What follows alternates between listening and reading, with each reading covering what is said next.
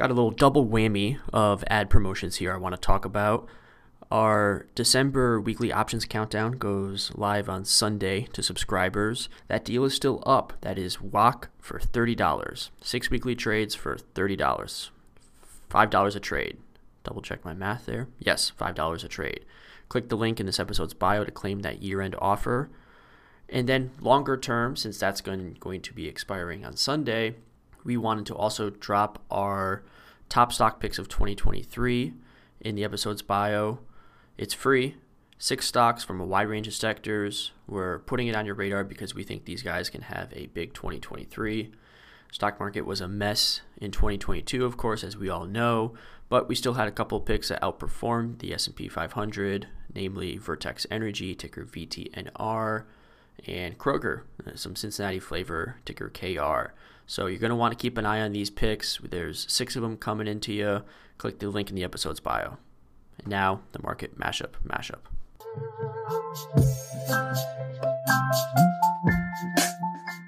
Welcome back to Schaefer's Market Mashup, the last episode of 2022. It is Thursday, December 29th, and if you're listening to this, you know the deal by now. This is part 2 of our mashup, featuring the best moments of episodes from May through the end of the year.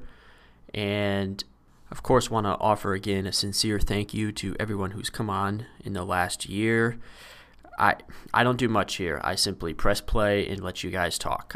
I let you guys cook. So thank you to the listeners, to the guests, everyone that's been involved in this podcast in the last year. Really excited for what 2023 is going to bring. Hopefully some new features, new guests, new angles. I want this to be fun. I want everybody to learn. And to everyone involved, thank you so much. Picking up right where I left off from part 1, on June 15th, I had Mark Benziquin of the Options Industry Council on to talk about advice for staying in the market when things are looking pretty bleak. Well, you're right. You definitely need to have a strong stomach. And while I am precluded from making recommendations or providing advice, of course, I will tell you that I am of the opinion, and it is strictly my opinion. Well, let me put it this way. I oftentimes look to Warren Buffett. Warren Buffett is famous for saying, when everybody's selling, you should be buying. When everyone's buying, you should be selling. I guarantee you there are plenty of people out there right now that are buying in this market and feel that the market is on sale. Stocks are on sale right now. Options are on sale right now. And a lot of people are getting into the market based on that. Smart money, for lack of a better word, might say that now is the opportune time to get into the market. But doing so, when you invest at any time, right, you should have a degree of caution.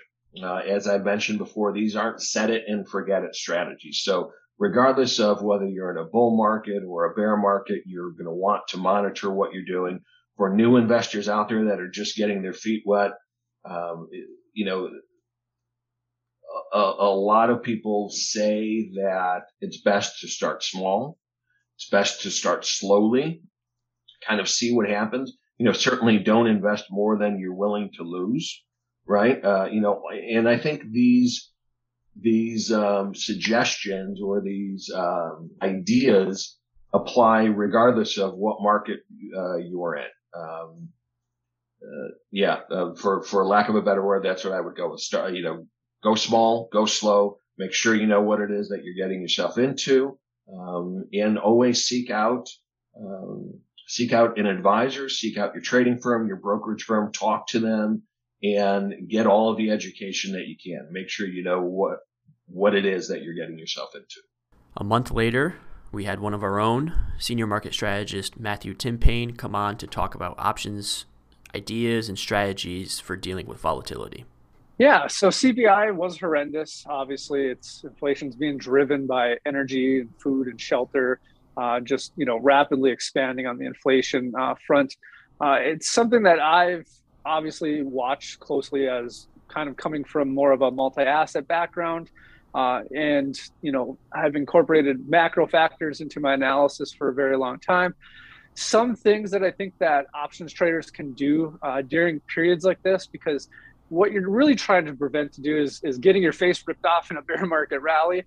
But you also don't really want to be long on a potential next leg lower, right? So you got to be extremely strict in your trading strategies right here. So some things that you can do is keep yourself a diversified portfolio of calls and puts, and then spread those bets across sectors. This way you're not overexposed to direction or any one sector from a macro perspective. Also, like I was saying just a little bit ago, you need to keep your entries and your stops tight, and you want to honor those stops. It's something I've always kind of preached. During bull markets, sloppy entries and stops may be something you can kind of get away with, but in bear markets, this can absolutely ruin you. And then I do have a few other things, since we are, primarily a long premium buyer firm here at Schaefer's Investment Research. We do some premium selling, but one of the things that you can do to kind of, ease off the high implied volatility environment that we're in is buy maybe more in the money contracts to kind of reduce that IV crush and that time decay that they'll experience when we do get a rally, and as we, get closer to options expiration for that contract. And then another thing that we often do is kind of either shorten or lengthen our time frames, depending on the type of directional strategy that we're using. And by doing this, when we're in these types of bear market environments, we're in negative gamma, if you shorten your time horizon, you often get these, bigger moves because of the market environment. So you can hit your targets faster, get in and out of these contracts. And then that way, if you do have an adverse move against you, you're either out, or, if you want to lengthen it, that way you can kind of handle some of that adverse reaction a little bit. One thing from a personal level that I've done is, options traders can also kind of flip the script a little bit. If you are dominantly a long premium buyer, you can kind of go into selling some more premium here. Like I said, we're living in a high implied volatility environment, even with the VIX, being kind of suppressed. If you look at IV rank of many of the securities, we're in the 80th percentile, 70th percentile. And then when we do have these rallies, if you're trying to play that, like I said, you get this IV crush. It really kind of hurts those returns on the long premium side. But what that is that's a nice tailwind for you if you sell some premium against it. So from a personal perspective, I've been selling a lot more premium in this type of environment, really kind of picking out my support zones and resistance areas to put these trades on. And then I've been doing it through credit spread utilization instead of just selling outright naked calls and puts, because that way I can at least reduce my downside risk if I'm wrong. And that's kind of just some ideas that you could do as an option trader right here in this type of market environment. Not 5 days later, on July 19th, Mark Petrino of Benzinga discusses the psychology of options trading right now, especially in volatility environment. Yeah, because I think that there's going to be, frankly, a lot less interest because a lot of people are losing money now. It's like you said, when the rising tide lifts all boats, right? Everything was easy up until November. So I think that, I mean, we're already seeing the volumes are really drying up. I don't know about your guys' traffic, but our traffic has been drying up a little bit. I mean, nothing like tremendous, but noticeable. But, I think there's a lot of people that have lost a lot of money in options, in the meme stocks, in the cryptos. So I think that's why a lot of people now are coming over to get into the educational side or to seek an education because, I get a little, I'll admit, I get a little, I guess offended. When a year and a half ago, when all these, these Reddit traders are all coming out, and it's like, oh, I bought one stock and it went up and I'm a greater trader than Steve Cohen. Oh, this is easy. Well, where are all those meme stocks now? A lot of them are down 95%. So, pride comes before the fall, right? We always have to tell us that because once you think that you know what you're doing, the market has a really way to remind you that it's always going to know more than you do. So that goes back to our psychology. You have to be humble. It's losing money can emotionally devastate people. Did a really fun one in August with Brian Sapp, who discussed, this was great. He talked about his life as a poker player and how it relates to options trading. So that life was very stressful. It was lucrative, but very stressful. I played a lot of tournaments, so you can sit there for hours, days, sometimes if they're multi-day tournaments, and it can all come down to one hand, basically, where it's a 50-50 coin flip type thing. So the risk aspect of trading does not bother me one bit, just because of sort of that background, which that can be detrimental too, right? Like you can be overly risk seeking, which at the beginning of my career, I think I was. And I had to get punched in the mouth a couple of times before I learned my lessons and started to respect risk a lot more, and the idea that you could be wrong. But they're very similar. You have impartial information. Your opponent in a poker hand is essentially telling a story with their bet sizing, with their position on the table, with what point of the tournament it may be in. There are all these little tidbits of small information that you can sort of gather, whether it be from their mannerisms, the way they bet, or just their patterns or what they've done. And it's very similar to stock trading, right? Like you may see some good news behind a stock. You may see a trend line that confirms, all the sentiment indicators look good. And then something happens and completely blows you out of the water. It may have been a good trade or a good idea, but something that was totally out of your control kind of, made it become a big loser. And I equate that to you're in a poker tournament, hold'em tournament, and you get all of your money in with pocket aces and you lose, right? Like that's possible. That happens. So, psychologically, when you begin, it's really tough to overcome that. But I think all of the heartache that I had, I had some success, but I also had a whole lot of heartache when I played poker. That sort of helped get me ready mentally for what I do now. Had a very interesting perspective with Jim Carroll of Taroso Investments in early September, talking about what his clients were watching with 3 months to go in the calendar year. We appear to be in a period of above average volatility. And one of the ways that I look at that is to look at a chart of the VIX, the so-called fear index, and slap a longer term moving average on that, a 1 year moving average. Mm-hmm. And as I look at a history of the VIX, which goes back to 1991 or so. So really quick, one question. When you say 1 year moving average, would that mean 252? 252 trading days. Got it. And so just as again, sort of a weather vane, when that 1 year moving average is above 20, the long run average for VIX is about 19. The long run median is 17-ish. When that 1 year moving average is above 20, it coincides with periods where the equity market has problems. COVID took us above that. We got down below it briefly, but we're back above it again. And so what I'm telling clients is that we can expect, as an example from our tactical models, we can expect our tactical models to be more active, to be more responsive to changes in the market. And I have some trading buddies as well that I engage with, and basically they've all shortened their expected time frame for trades. Interesting. Because things are just moving more quickly in both directions than we saw, say in most of 2021. And so I think that anybody who's nervous needs to shrink their time frames. If you're an active investor, you've probably got a relatively short time frame anyway. But I think people need to be prepared for continuing volatility in the market.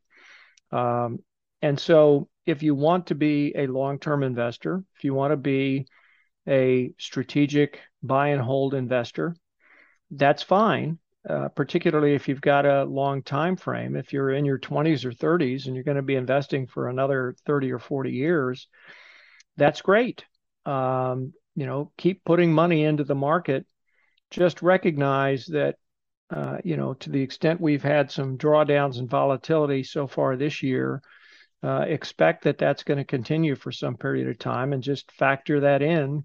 Make sure that you've got the discipline and the patience to weather another, potential down leg in this market that some people have characterized as a bear. Later in September, I have been waiting for this episode with Seth Golden.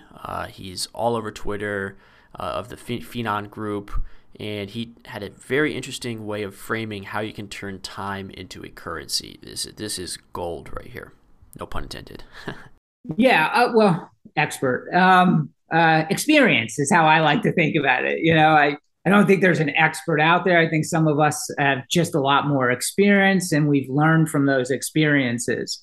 When it comes to VIX volatility, the way I try to keep it simple is a lot of people think in terms of, they use volatility as a hedge. They're buying VIX call options, if you will, or going long specific VIX exchange traded products. The way I try to participate, as an investor, I'm always thinking long term, and I'm always thinking duration. As long as I have duration on my side, I have more time in the trade and or investment, then I'm doing the right thing. Like an old Warren Buffett quote, time is the investor's best friend. So anything I do, especially volatility related, because when we think about volatility, we think about, rapid swings. I don't want to suffer from those rapid swings, whether or not it's I own an option or I'm just shorting common a UVXY exchange traded product or a VXX exchange traded product. I want to give myself as much duration in the trade as possible, because I know the one thing and the most simplistic thing about volatility is that it has no probability of persistently rising. It's eventually going to mean revert and ultimately mode revert. As long as those are my principal guideposts, all I need is time. The best way I can make sure I have time is to appropriately position size. So I just try to keep it really simple. I don't try to create synthetic structured products, to trade the volatility complex. I try to keep it really simple. And I think time, and I think, the byproduct of that would be, my position size. If those are both right, I'll make a profit. It's just a matter of when. In October, I had Tasty Trades Tim Knight on, and he's a wealth of knowledge. In this part, he talked about how he can keep charting simple, because there's so much crap out there. How do you cut through the noise? Well, I guess there's a misconception on their part and a misconception on my part. On their part, I think that they equate complexity with efficacy. And it's funny because people always ask me, why does Tom hate charts so much? And how can you even have a program if Tom despises charts so much? It's like, I hate charts too. And this has been, my life it rotates around charts. My life is all about charts. But the charts that I claim to hate are those that you usually see that are just chock full of stochastics and RSI and MACD and ribbon studies and all the programmatic languages centered around signals. It bores me to tears. I want as clean, simple a chart as possible, and it's not out of abject laziness. I simply think, the clumsy expression is like it has to sing to me, and I'll know a good chart or a good insight when I see it, and they never are slathered with all sorts of colorful mishmash. Even though I've built all that mishmash into my own product, any chart that you look at amongst the 1,000 or so that I follow, has nothing more than maybe a few trend lines, maybe a few horizontal lines, perhaps a tinted area here and there to denote a pattern, be it a top or bottom. But you will see zero indicators. You will see on occasion when they work, Fibonacci retracements. I literally had that written down because I was going to ask you about that. Right. And literally out of 1,000 plus charts, probably more like 1,500 that I follow, one has a sine wave on it because it works. But yes, so I think that people just get dazzled by this fantasia on their screen, and using that, I mean, you can make any argument. So I mean, you could give me almost any chart and say make a bullish argument or make a bearish argument, and even though those are polar opposites, I could do so. So I would just, in my own show, in my own books, and in my own site, I've kept things extremely simple. The mistake on my part, and this has less to do with tooting my horn than it has to do with me not being a dinosaur, is that there's far more artistry and human interpretation to this than I think people assume. And for years, actually decades at this point, I've always got I'm always looking over my shoulder at something that can do what I do. I mean, just 3 days ago, a guy who I respect deeply and who's very smart came out with, he announced that real soon now, which means probably in our lifetimes, but real soon now, he's going to roll out his pattern finder, and it'll find all the classic patterns in any chart you look at. And I'm thinking to myself, oh, here we go. It's my days are numbered. And I looked at the patterns he found and so forth, and as with the 100 other times before that I've seen such thing, it's like, I'll be fine because this is garbage. It even surprises me how humans do it, because even if you take a very simple pattern, like the classic, everyone knows, like head and shoulders pattern, I'll see what other people consider to be such patterns. I'm like, no, that's not even close. I mean, what do you get your eyes checked. So I don't claim to be able to do many things well. It's probably a sheet of paper with one item on it. But mercifully, I think that I'm okay for now with respect to being able to do this stuff. It wouldn't be the market mashup if I didn't have Chris Preibel back on in November. He had some Fed talk, and he had the outlook for what things were looking like at the start of 2023. There's about a 50-50 chance that we'll either get a 50% or another 75% interest rate rise in December, in addition to the 75 today. So you're looking at, by February of 2023, the highest probability that the market is pricing is that interest rates will be 100% higher than they are now by February. So 4 months from now, expect interest rates to be 1 full percentage point higher. That's what the market is pricing in. That's not me. So that's what we're staring at going into the seasonally strong end of the year. And you got to remember, Fed is looking at employment and they're looking at wages. And neither one of those indicators have shown any signs of stopping their unbelievable run. I mean, wages continue to rise and employment continues to be very low. And right, there were some numbers that came out today, I saw just briefly, that were incredibly strong. And the Fed has to keep their foot on the brake. They have to maintain some discipline. They have to raise rates no matter what people dream or want or wish.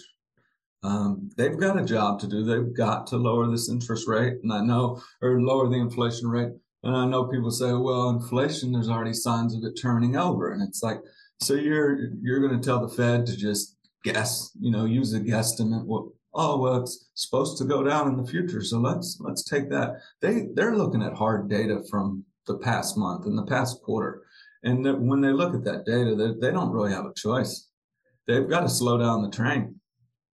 I mean, if you aren't prepared for that, you're still living in that zero interest rate wacky world where anything can go up in value. If you got a good business idea, oh yeah, that's $10 billion valuation. It's like, well, what were their sales last year? And you come to find out it was only 150,000 in sales and they're worth $10 billion. And you scratch your head and you say, what?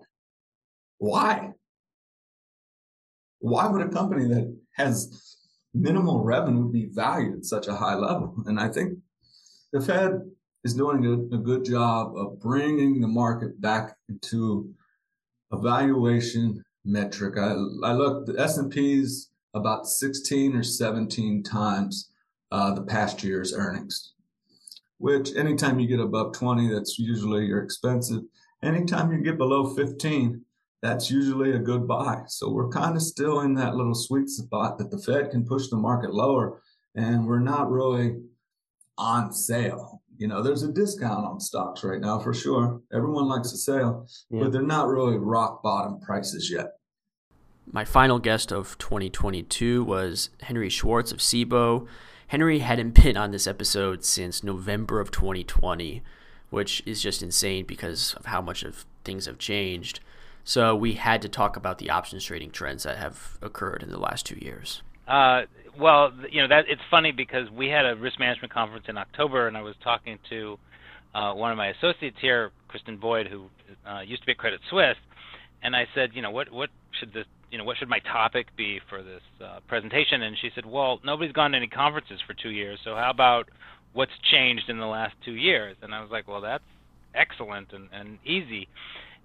Because so much has changed, but and it's really funny to think of kind of like, you know, end of 2020, you know, we were deep into kind of the retail volume explosion, you know, kind of meme stock mania was well underway, and so and I'm looking at some of the data from that year. We finished at around 7.5 billion contracts total volume that year for the industry, which was up around 30% from the year before, right? The year before had been just under 5 billion contracts. And, you know, kind of since then, it's been off to the races, right? Because in 2021, it just continued. And, you know, we had that bull market that kind of started at the bottom, I guess, of the 2020 COVID crash, you know, did not slow down in 2021 at all. And so 2021, we finished around 9.87 billion contracts, which was another 47% growth, I think, over the year before. And now, you know, towards the end of 2022, we're looking at we're going to finish around 10.3 billion contracts. So first time over 10 billion. We had a few days at the beginning of this year that were over 60 million contracts in a single day. Which is kind of, you know, phenomenal because, you know, you really don't have to go back that far, like into the 80s, and you had years that were 60 million contracts. So incredible amounts of growth, and you know, there's also some interesting changes. You know, we had 2020 and 2021 was this retail wave. And, you know, there are a lot of stories about Reddit and Robinhood and all that kind of stuff, right? I think everybody, you know, and I guess with the, you know, people working from home for COVID, people had a lot more free time on their hands, or you know, they got into the trading game. And then this year, 2022, is a pretty different year. You know, the market's doesn't look like the market's going to finish positive on the year, that's for sure. And you know, option volume is still growing, but it's growing in a different way.